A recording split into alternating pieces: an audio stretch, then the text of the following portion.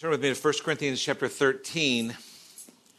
I'll be reading from there in just a minute, but I wanted to begin just kind of talking about something that is dear to many of you, and that's coffee. I'm curious, and really, I'm not a coffee snob. For me, coffee is just a vehicle for cream. That's all it is. It's any opportunity to get more cream in your life. Why wouldn't you want to do that? And if I'm a snob at all, it's about the cream. I mean, I like the whole, real, full cream, whatever, I don't know, comes in the Costco, the big thing, whatever, but cream, real cream, like thick, like oatmeal type thick cream.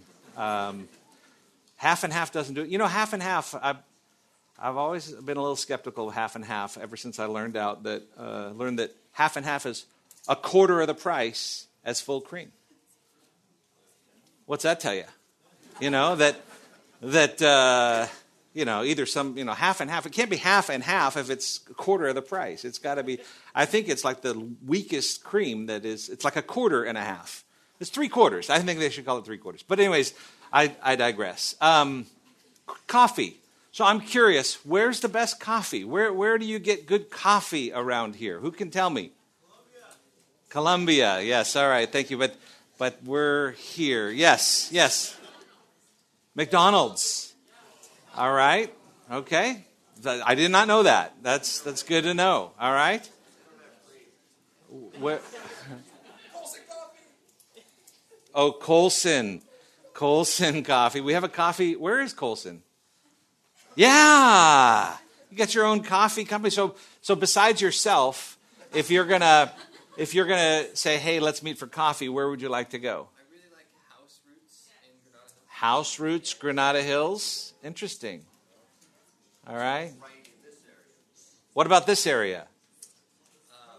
Steeple House is just great. Steeple House is great. All right. So that's Steeple House. Let's talk about Steeple House because this is pretty interesting to me. I go to Steeple House. I prefer just to, I don't know. Keurig is fine with me because I put so much cream that the coffee actually is the same color as the inside of the cup.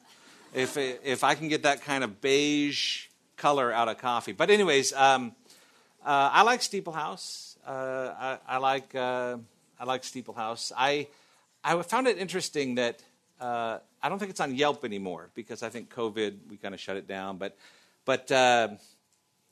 it used to be on Yelp, and I used to like to read the reviews. It was quite amazing. The typical review for Steeple House was found from people in the area like, I really didn't want to go here. I read other reviews. I knew it was at a church. I didn't want to go there. Everybody around me looks like they walked out of a JCPenney catalog. But I suppose I have to write a good review because the coffee was the best in the area. And they reluctantly just give it a great review. It was like that same story over and over again. And the reason why I think of that is because as great as Steeple House is, and as much as we appreciate it, it's not really the main reason we are here. I read a story about a church in Atlanta. Actually, it's not a church anymore. It's called the Church of God Grill. And it's in Atlanta. I read a story about a man named Charles Kahn who was there. He saw it advertised. He called it, and he wanted to know how they got their name. And the response was, we used to have a little mission down here, and they couldn't afford to support themselves, so they started serving chicken dinners to help pay the bills. And people liked the chicken so much that we did such good business that eventually we had to cut back on the church services, and we just closed down the church altogether, and we just serve chicken dinners, but we kept the name. And so I thought about that, and I thought, wow. I mean, the main thing has got to be the main thing. The main thing is to keep the main thing, right? I mean, this is important when you're looking at what is your mission. And as good as chicken is, and as beneficial, I have nothing against chicken, I have nothing against coffee, but if Grace Church were only known for coffee, that would be a problem.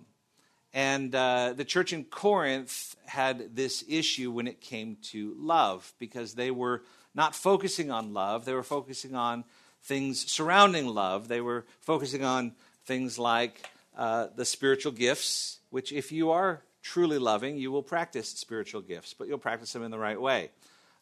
So let's take a look at 1 Corinthians 13. We're looking at the final 5 verses, final 6 verses, that is, verses 8 through 13.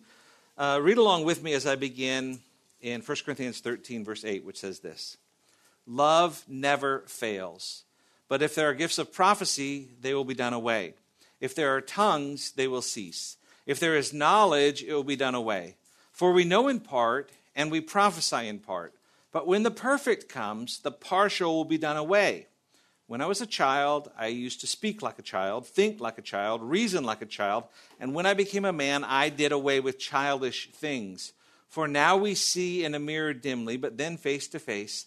Now I know in part, but then I will know fully, just as I also have been fully known. But now faith, hope, love abide, these 3.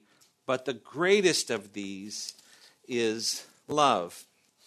So when we come to our passage, which I'm excited to get into this passage. We've talked about it some in the past as we look forward to it. It's really an anchor passage for what comes before and what comes after, because it helps describe a little bit about gifts and their temporary nature. But I've entitled this message, Never Failing Love, or Perfect Love. And in verses 8 through 13 of 1 Corinthians 13, we find 3 details about love that really should motivate us or remind you to prioritize love in the church. 3 details about love, and the first one is the permanence of love. The permanence of love. Love is permanent. It never fails. Love never fails. And then he goes in and he says, but if there are gifts of prophecy, they will be done away. If there are tongues, they will cease. If there is knowledge, it will be done away. For we know in part, and we prophesy in part. Now, there are 3 gifts that are mentioned here. There's prophecy, there are tongues, and there's the gift of knowledge. These are spiritual gifts, which he's already talked about back in chapter 12. He's made reference to them also in chapter 13, verse 2. Verses 1 and 2, he mentions these gifts. And he comes back to them now. And I think it's important for us to just define what these are. What is prophecy? What was the gift of prophecy, or what is the gift of prophecy in the New Testament? Anyone remember? Sorry? The revelation of God. Now, I think we need to be careful with this, because there are some gifts which are revelatory, which were given only to the early church, and which ended when the canon was closed, when the 27 books of the New Testament were recognized and said, okay, there's no more, and God has spoken, it's complete, it's sufficient, when the book of Revelation ended and says no one should add to this book. So, and we believe that there is no further revelation needed, nor is God giving further revelation today for the church. We have everything we need for life and godliness. But if you look at the Old Testament, the word for prophecy in the Old Testament means to speak forth or to proclaim. It would include foretelling the future, but the overarching definition is really forthtelling. That is, speaking forth the word of God. And I think we have this idea of prophecy as like, oh, he's going to give us some prophecy. And it's always about the future. But prophecy was not always about the future. The Old Testament prophet did give some future events, typically. But his main job was speaking forth what the Lord Yahweh has said, and oftentimes what he has already spoken, reminding the people. So he was speaking forth the word of God. A future prophecy was just an element of that. And so even in the New Testament, the same word, it can even be translated to speak publicly, and is used that way sometimes in extra biblical literature. Historically, this idea of foretelling the future didn't come to be so closely associated with the word prophecy until the Middle Ages. And so around the New Testament time, this word prophecy was equated with speaking forth the word of God. So a definition of the gift of prophecy would be the Spirit-given or Spirit-empowered ability to speak forth or proclaim the word of God effectively. And there's a great description of what this gift looks like in 1 Corinthians 14, verse 3. So skip down just a few verses. Take a look at 14, verse 3. It says, "But one who prophesies speaks to men for edification and exhortation and consolation." It's really fantastic there, and we'll look at that when we get into chapter 14. But just take a look at the definition, the description of what prophecy. The one who prophesies speaks to men, so you're speaking to men. You're edifying them, that is, you're building them up. You're exhorting them. The word exhort is not this, I told you to do this. It really means to come alongside. And then you are also consoling them, comforting them with the word of God. So notice that even in that definition in chapter 14, we don't see anything about future visions or anything like that. Even though many of the prophets in the Old Testament especially, and those who had the gift of prophecy in the New Testament often prophesied about future events, that was only a part of what they did. And therefore, prophecy was not as flashy as some of the other revelatory gifts. Paul prizes prophecy because Paul prized teaching that built up the body, and we'll see that in chapter 14. The Corinthians prized flashier, showier gifts. Just like today, those who speak forth the word of God, and I believe that there is the gift of prophecy is still prevalent today in the church. Those who are teachers and preachers have the gift of being able to speak forth the word of God. And while we wouldn't call them prophets, the gift of speaking forth, the gift as it's described in chapter 14 of 1 Corinthians verse 3, still exists today. So we have this prophecy, and there are people today who are not impressed by Bible teaching. Another sermon about the Bible from the Bible, you know? And you get people who are just like, this is not something that the world is enamored with. And unfortunately, a lot of churches who are trying to woo the world turn into places of entertainment or trying to use worldly techniques to get people into church, and they abandon or jettison or downplay the importance of speaking forth the word of God. To the extent that sometimes when people do hear the word of God preached, it takes them a while to gain an appetite for that, because the church today is somewhat emaciated, being fed often by weak teaching and entertainment. And so when they lose that entertainment, all of a sudden they're like they haven't grown much because they're still quite immature, and now they're growing with meat, and they're like, oh wow, you know. So what they were impressed with, though, was the gift of tongues. The gift of tongues were the gift of languages. It was a supernatural ability to communicate truths of God in known languages they never previously learned. And we saw quite a bit about the gift of tongues in chapter 12. We talked about it. And we also talked about the fact that in Acts chapter 2, you have...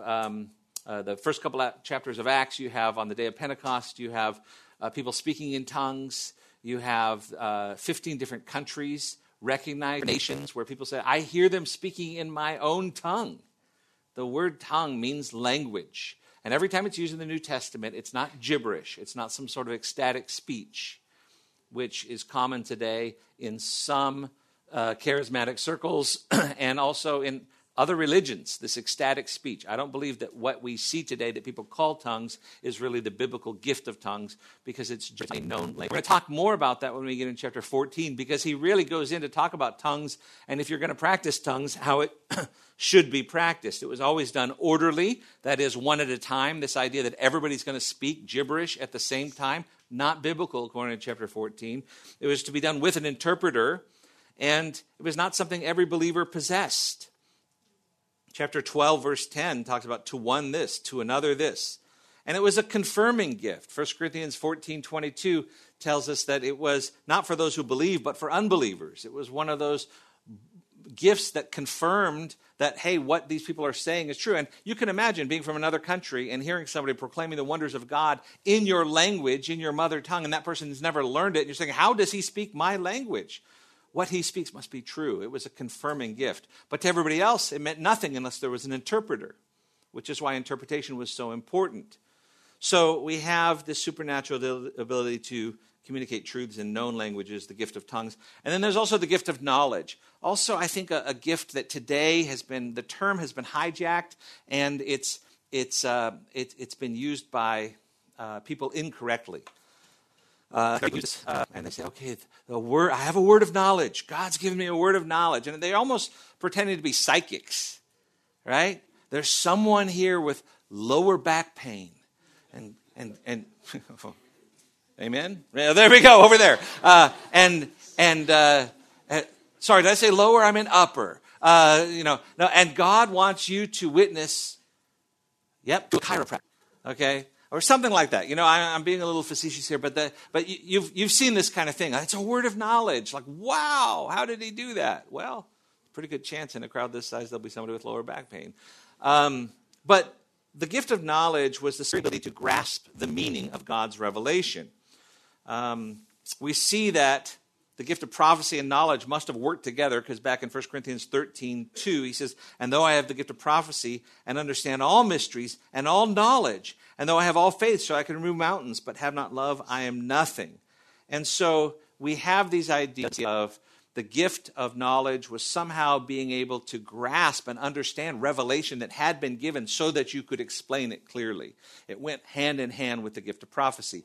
Now, and I believe the gift of knowledge still exists today because, hey, there are people who are gifted in understanding the Scripture and being able to explain it. And we have commentaries, we have a wealth of resources from people with those gifts, those Spirit-enabled gifts, to explain things that an unregenerate person just cannot explain or comprehend.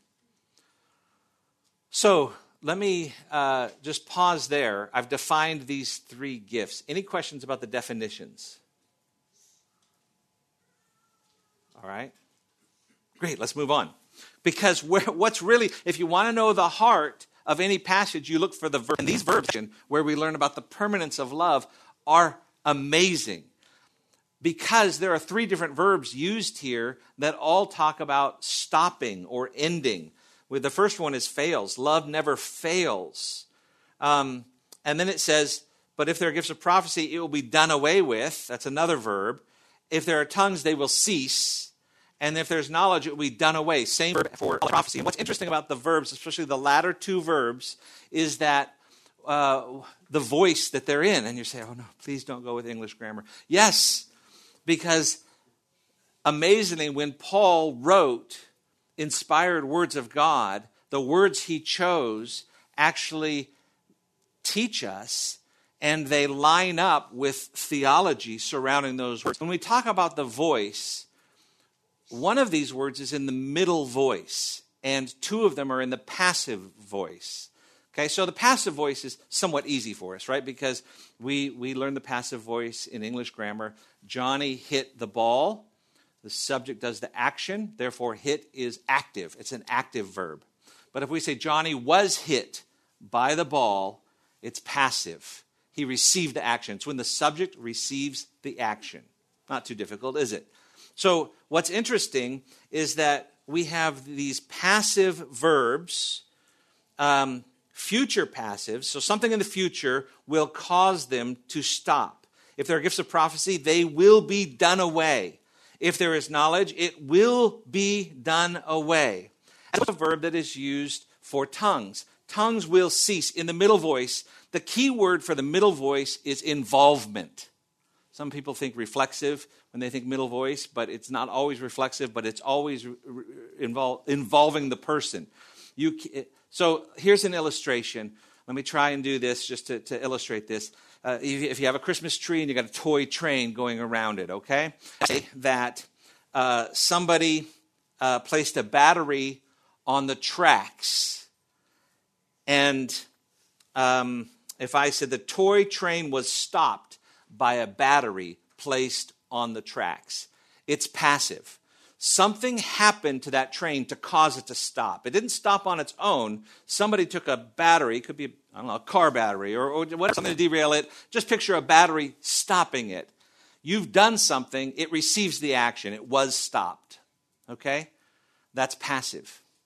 But if I say about the same train that it was going around and the batteries ran out and it stopped. That's middle. The idea there is middle. All on its own, it stopped. It didn't need something to happen to it. It stopped. All right, think about this. And what he's saying is that when it comes to knowledge and when it comes to prophecy, something's going to happen that will cause them to stop. And that something is the perfect. Take a look in verse 10. But when the perfect comes, the partial will be done away. Same verb. Will be also in the passive. Okay? Something's going to happen. That something is the perfect. You say, what's the perfect? Well, we're going to talk about that. But right now, just know that something's going to happen. But when it comes to tongues, they will stop all on their own. Nothing needs to happen to stop them. He simply says they will cease, and that word means with finality. And so this is significant because historically tongues did cease, and they did stop all on their own. In fact, tongues are only mentioned in 3 books of the New Testament. The book of Acts, which is the early stages of the church, the book of the Gospel of Mark, and 1 Corinthians. Those are only 3 books that we find the tongues in.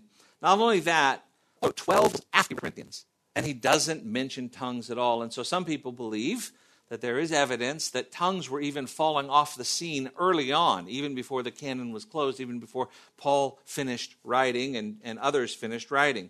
James never mentions the gift of tongues, nor did John or Jude. And so the latter books, if you look at a chronological chart of when the books were written, the latter books written latest never mention tongues. So, and certainly by the 2nd century, tongues were not prevalent in the church at all. Chrysostom and Augustine, great theologians of the Eastern and Western churches in the years that followed, shortly after the early church, both considered tongues to be obsolete. And in fact, during the first 500 years after the apostles, the only people who claimed to have spoken in tongues were the followers of Montanus, who was branded a heretic according to Eusebius. And so you don't want to go back through church history and say, oh, well, tongues have been here all the time. We could find it in church history, because every time it was found in those first 1,000 years, 2,000 years, associated with false teaching and false teachers. Indeed, any group from the time of the apostles until the 20th century that claimed to speak in tongues were considered by the church to be unorthodox. According to the Dictionary of Pentecostal and Charismatic Movements, a dictionary which defines what's going on in those movements, which was supported by those movements, the Pentecostal movement of today did not begin until the year 1900, when the first reported quote-unquote tongues speaking of the 20th century took place in Topeka, Kansas, at Charles F. Parham's Bible School. And somehow, in the early 1900s, the church started to accept tongues. And today, it's almost accepted as mainstream that what that is, what we see happening in certain churches today, is what happened in the early church. But gifts like prophecy and knowledge were different, according to Paul, because they were vital in the early church for understanding, for building up, for consoling people, and they were essential for divine revelation. And so he talks about these as though they were differently than he does with tongues. So as we think about this, man, I have more I can say on that, but I want to move on. I might come back. But any questions about what we've talked about? The main thing I want you to see there is that love, as compared to these other gifts, is permanent. Tongues will cease. And they did cease. And there's nothing in the word that means pause. It's seasonality. And so the idea that they ceased for 2,000 years and then all of a sudden came back on the scene, it just seems not to go with what Paul was trying to say. And his point that even knowledge and even prophecy, which exists today, they're also temporary as compared to love. Love is permanent. That's the statement he makes at the outset here. A second detail about love that really should motivate us to prioritize love in the church is the perfection of love. The perfection of love. Verse 10 through 12. It says in verse 10, "But when the perfect comes, the partial will be done away. When I was a child, I used to speak like a child, think like a child, reason like a child. When I became a man, I did away with childish things. For now we see in a mirror dimly, but then face to face. Now I know in part, but then I will know fully, just as I also have been fully known." So now we get to verse 10, and we come to the active ingredient which causes prophecy and knowledge to stop passively, and that is the perfect. So the question is, what is the perfect? This is a sermon on the perfect. This is a perfect sermon, okay, in the sense that we're learning about the perfect. But I'm telling you, I have spent, over the years, this is not the first time I've taught on this, and my understanding of this has grown with this, because there are good people who disagree with what the perfect is. And I'm settled now. I'm okay. But even this week, I was like, oh man, I gotta go read about the perfect. And I am just got my nose in the books and just saying, okay, teach me, tell me, show me, convince me. Because I have a place where I stand. And when I was younger in the faith, when I was in seminary, I held a different position that good men also hold. But I really need to be talked out of that now. So, but just to kind of open this up, what do you think the perfect could be? As you read this, just as you open up your Bible and you say, the perfect, what could he possibly be talking about? What do you think? Yes, completion of the canon. It could be that when the canon is complete, that's the perfect. Okay, what else? Our glorified bodies in heaven. Right. So when you die, you could be experiencing the perfect. Or some have compared it to, yes, the return of Christ. So there's the rapture.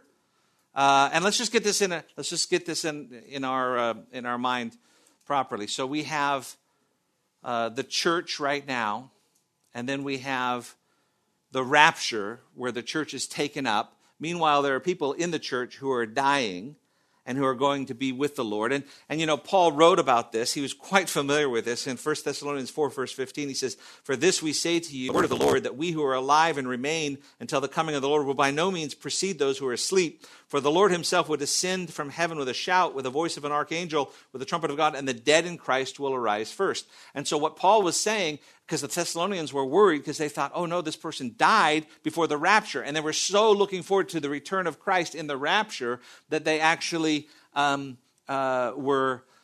died. Thought they're going to miss heaven because now they don't get to go up. But he's saying, no. Those who die now, to be absent to be with the Lord is to be absent from the body is to be with the Lord, Paul taught as well. And so though their body is down here, they will have glorified bodies that will meet them, that will go and be raised in the air. So graves will be open. If somebody tells you that the rapture has happened, you know, some like college prank where all of a sudden there's like a trumpet outside and, you know, towels are on the floor and showers running and toothpaste in the sink and all this kind of stuff, right? So if that's going on and you think, just run down to any, graveside. Go to any kind of funeral home or what am I looking for? Cemetery. Yeah, thanks. Seminary. Cemetery. Go to any cemetery and you'll see if the graves, some of them are busted open and no bodies there. Yeah, you missed it. But that's what Paul is talking about. So it's going to have to be a real elaborate prank if it's going to work. Going to involve some digging. But when we think about this, just in our mind, so we have people who die now during the church age. The entire church is raptured at the end of the church age, and there's 7 years of terrible tribulation. Revelation chapter 6 through 19. At the end of those 7 years of tribulation, the Lord comes down on a white horse with the church and the saints of old. and they come down, and he establishes, at the Battle of Armageddon, he wins the rebellion, the tribulation period ends, and he establishes, Satan's bound for 1,000 years, the millennium, the reign of Christ here on the earth with those who are his. At the end of that is the great white throne judgment, and at the end of that judgment is actually a new heavens and a new earth established here like we've never seen before. So that's our mindset. We're thinking about Paul's theology and his understanding of future events. And when we think about this, could the perfect be that rapture? Other possibilities is maybe it's the second coming. And when we talk about the second coming, we're not always talking about the rapture, because there's a distinction. The rapture is where Christ comes and he's in the air. But the second coming is where, after the tribulation, when Christ comes down and his feet actually touch down on the Mount of Olives. That's the second coming. And according to obviously, Zechariah, the Mount of Olives splits in two. And you can go there today. It hasn't split in two, so we're not there yet. But you have this idea that it could be the second coming, could be during the millennial kingdom, it could be the maturing of the church is another one.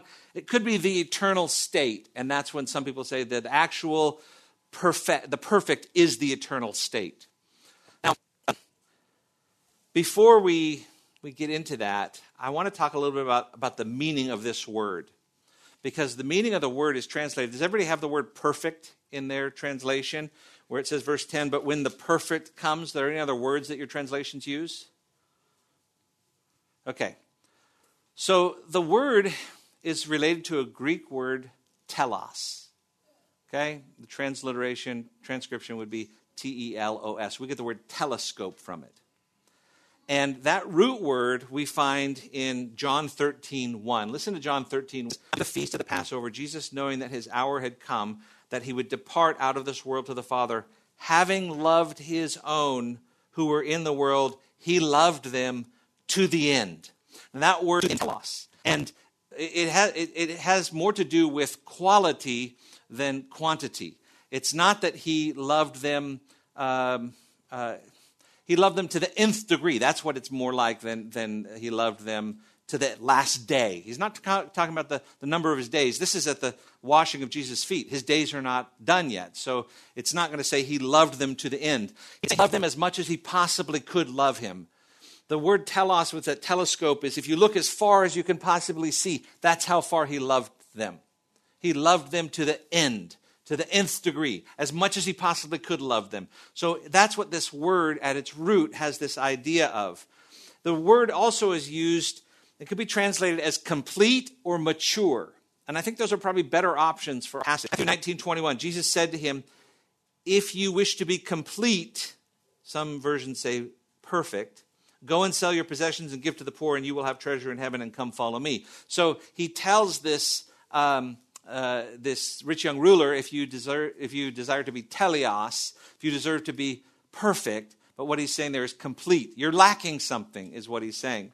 In Ephesians 4:11, and I wish we could just spend more time in Ephesians 4, because there's so many similarities between Ephesians 4 and 1 Corinthians 16. But listen to these verses. Ephesians 4, verses 11 through 13. And he himself gave some to be apostles, and some prophets, and some evangelists, and some pastors and teachers, for the equipping of the saints, for the work of ministry, for the edifying of the body of Christ. I just got to point at some of these out. Paul's writing, and he's writing in Ephesians. And Ephesians 4, he's talking about spiritual gifts. He's talking about the edification of the body. The church is a body. Love is prominent in its growth. Ephesians 4 also has an emphasis on unity. There's the use of man, mature.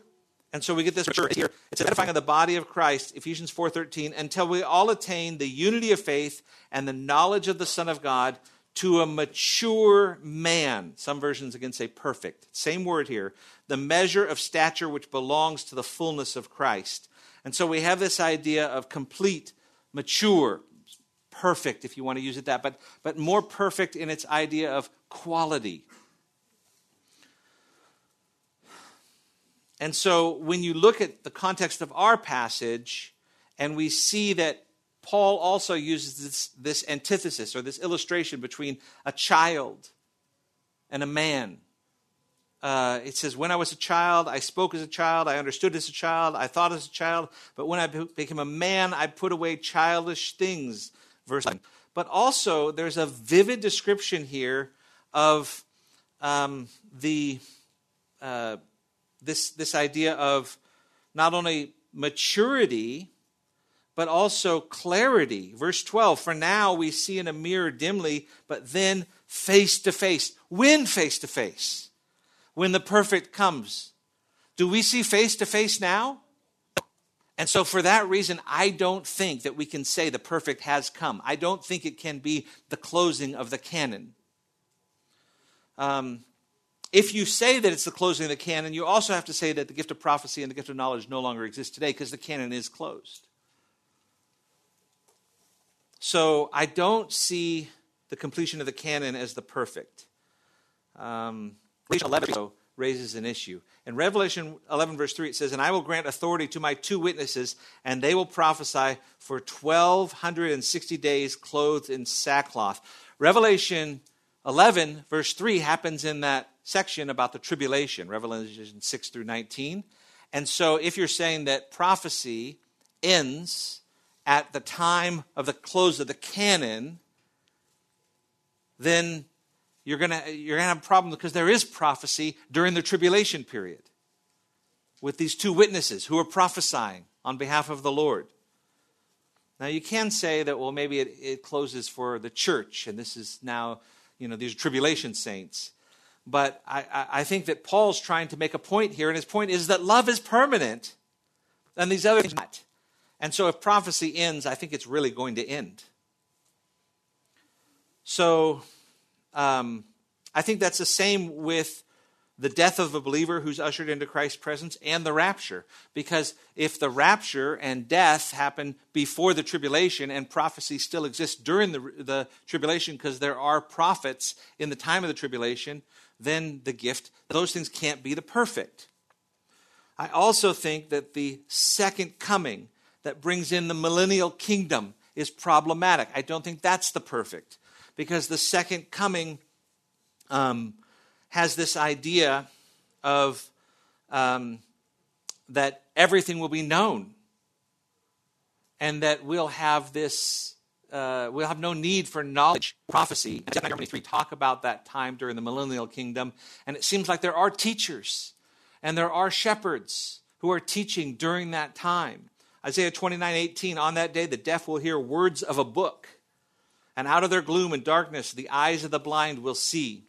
Jeremiah 23:4, I will also raise up shepherds over them, and they will tend them, and they will not be afraid any longer, nor be terrified, nor will any be missing. Do you remember that during that 1,000-year period, it begins with the end of the tribulation? I know this is getting a little heady, but hang with me here. We're going to try and get through this. So Christ comes down, reigns for 1,000 years. Those who survive the tribulation enter into it as humans. Those who are with him come down glorified. And so we are here with Christ for 1,000-year period. There are martyrs during the tribulation, 144,000 of them, who have a special place. Jews, so 144,000 have a special place in that millennial kingdom. And during that time, there's a rebellion at the end. And people say, well, how is there a rebellion at the end if everybody in the kingdom begins as a believer because Christ has come down at Armageddon and sent away or killed all of his enemies? It's because there are humans there who have children, and they will have a need to be taught and learn and believe, and some of them will have hearts that are so hard that by the end of the 1,000 years, there will be a rebellion again against the Lord, even with the history of what he has done. Just like today, people rebel, even though there's the history of what God has done. How can there be a creator, right? All the nonsensical arguments that people have, their hearts are just hard. So we have the second coming. There's also the maturing of the church. I'm okay with the definition of mature here. It either has to be mature or complete. There is an element in which the church matures, but the fact that it actually comes to a complete knowledge shows me that it's a full maturity. And while the church is more mature than it was, say, when in Corinth, we're still not there yet. And we still don't have that face-to-face. And that's the one, that's the phrase that just keeps, in this passage, keeps me coming back to saying that, get this, the perfect has to be when the eternal state begins. When there's that new heaven and the new earth. Listen to Revelation 20. Revelation verses 22 through 24 describes this time. It says, I saw no temple in it, for the Lord God Almighty and the Lamb are its temple. And the city has no need of the sun or moon to shine on it, for the glory of God has illumined it, and its lamp is the Lamb. And the nations will walk by its light, and the kings of earth will bring their glory into it. This is a time where we don't have anything to compare with this. People who say, well, I think heaven's going to be boring. I mean, I don't like hymns. I hope they're not singing hymns up there. Or, people who say things like that have no idea. It is going to be so other. And you start reading about this time where we are just in the presence of God. The glory of the Lord is around us, so much so that we don't have a need for the sun. And I don't know how to describe it. I think about when you go by an accident, right? And people are saying, are we going to know people or what, in heaven? I think there's a good chance that you're going to know people. I mean, Jesus was recognized by some in his heavenly body, his resurrected body. But anyways, I think that when you think about this future time, you go by a horrific accident on the freeway. Everybody slows down. Why? They can't help but look. I mean, there's just something about it. Now, that's a bad example because the glory of the Lord is going to be so spectacular. I think that if we are able to recognize people, we're going to be yeah, I hear you, but we're so focused on something else, but it'll be a good thing then. It'll be like, yeah, I'm listening to you, but can you believe this? Face to face. I have a complete knowledge of who. Look at the words in this passage. It says, then I know fully, just as I also have been fully known. The way God knows you, to that extent, I will know him. How can that be? And let me tell you something. If God if this passage is reaching to your soul and you're asking yourself, I don't think I've ever truly trusted in God because I've always doubted, then repent this day. Your only hope is to trust in Christ, who is the sacrifice, who makes it possible. And we see the love of God demonstrated in a sacrificial death of his son who died and paid the price for you on the cross. And that's an amazing love. But God is love, 1 John 4:8. And to be in the presence of that almighty God for all eternity will be so fantastic. It will be nothing else we can possibly imagine. The glory of God, the perfect. I can't imagine anything else more perfect than the new heavens and the new earth and being in the presence of God. And when I read about it, I don't have anything to compare it with. So, even though love is not even mentioned in verses 10 through 12, I called it the perfection of love because the perfect comes. And so is love. Anything that's not perfect is not there anymore. So we've seen the permanence of love. We've seen the perfection of love. Finally, verse 13, the preeminence of love. Paul changes here. He gives a new triad. But now faith, hope, love abide these three, but the greatest of these is love. When I talk about the preeminence of love, I mean it surpasses all others. Love is superior. It is preeminent. Because all other gifts are temporary. Also, Christian attributes are temporary, like faith and hope. In the sense that faith is what? Faith is believing, and yet it hasn't become sight yet. But when it becomes sight, you're there. And hope is looking forward to that time. Listen to these passages, 2 Corinthians 5, verse 6. So we are always confident knowing that while we are at home in the body, we are absent from the Lord. For we walk by faith, not by sight. We are confident, yes, well absent from the body and present with the Lord. 2 Corinthians 5:7, for we walk by faith, not by sight. But the implication is one day we will walk by sight. We'll be there. As Horatio Spafford said, and Lord, haste the day when my faith shall be sight. The clouds be rolled back as a scroll. The trump shall resound. The Lord shall descend. Even so, it is well with my soul. He was taking the troubles of this present world and he's comparing it and saying, my soul is well because of the future hope that I have. But even that hope becomes reality. Romans 8:24. For we were saved in this hope. But a hope that is seen is not hope. For why does one still hope for what he sees? Romans 8:25, but if we hope for what we do see, we eagerly await for it with perseverance. And so the main thing is to keep the main thing, and that main thing is love. And we see that love has to be the main thing because it is permanent, it is perfect, and it is preeminent. Give thanks to the Lord, for he is good. His love endures forever. Psalm 136. We have 5 minutes left. I've really just like creamed through this passage. Creamed through it. What questions do you have?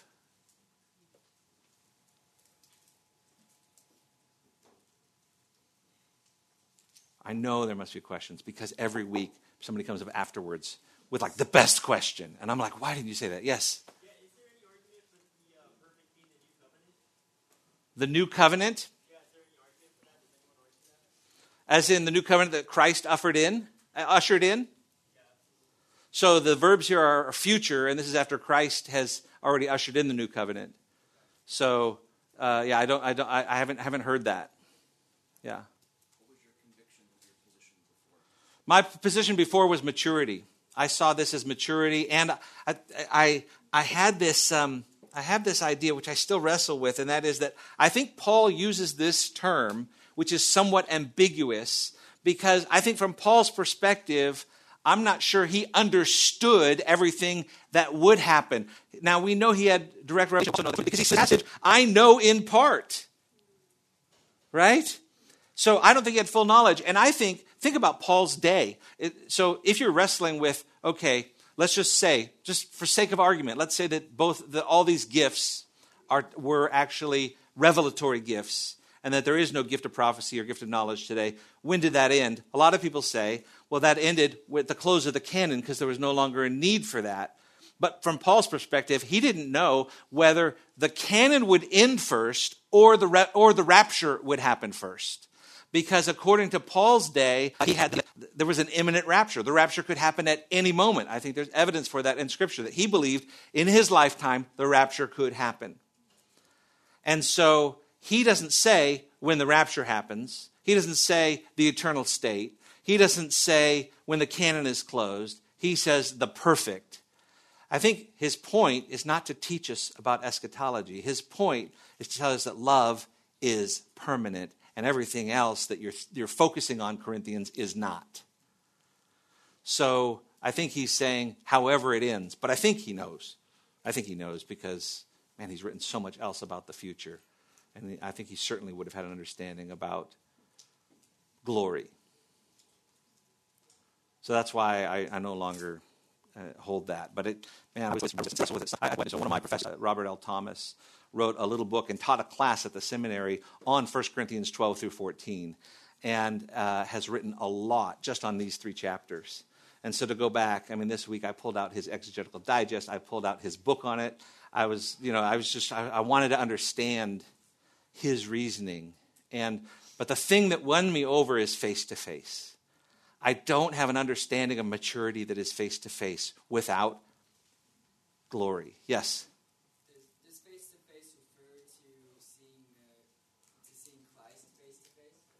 Well, I think it's this idea of, if you look at it, the question is this referring to Christ? It says, For now we see in a mirror dimly, but then face to face. Now I know in part, but then I will know fully, just as I have been fully known.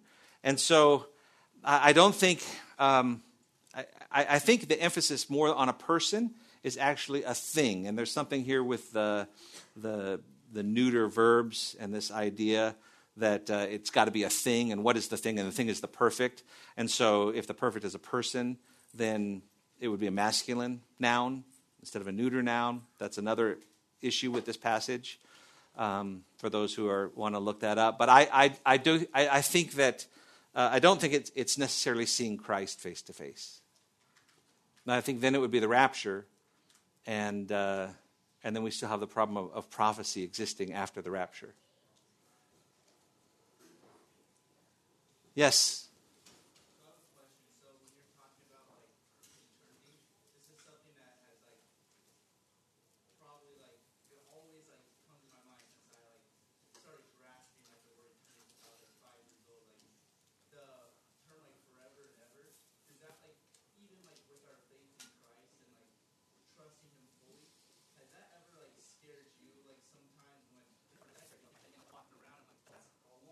Yeah. So it's Tim, right? So Tim, when you think about eternity, and the question is, does that scare you? Yes, the concept of it scares me. But you know what scares me more than that? Is a God who has a beginning. If the God we worship has a beginning, then something greater than him created him. And we don't know the true God, the one who's revealed himself to us, and indeed he's misrepresented himself. And so I am, from the Word of God, I am compelled to trust that God is so bigger than I am. And my mind, even though, eternity future, I have an easier time thinking about than an eternity past. Eternity future, I just think, well, that's just keep on singing forever and ever and ever and ever and ever. Just keep on going, right? But eternity past is like, But the alternative is that no one plus nothing equals everything.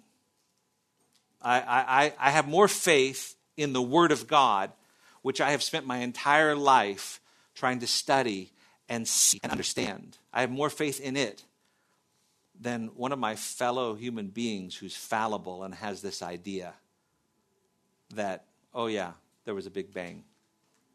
So it doesn't go far back enough for me. Well, where did it come from? Right. All right. Yeah. Complete knowledge of God, you mean is incomprehensibility now? Does the complete knowledge of God mean incomprehensible? No, I think that we can have. And I think that's what the gift of knowledge is for.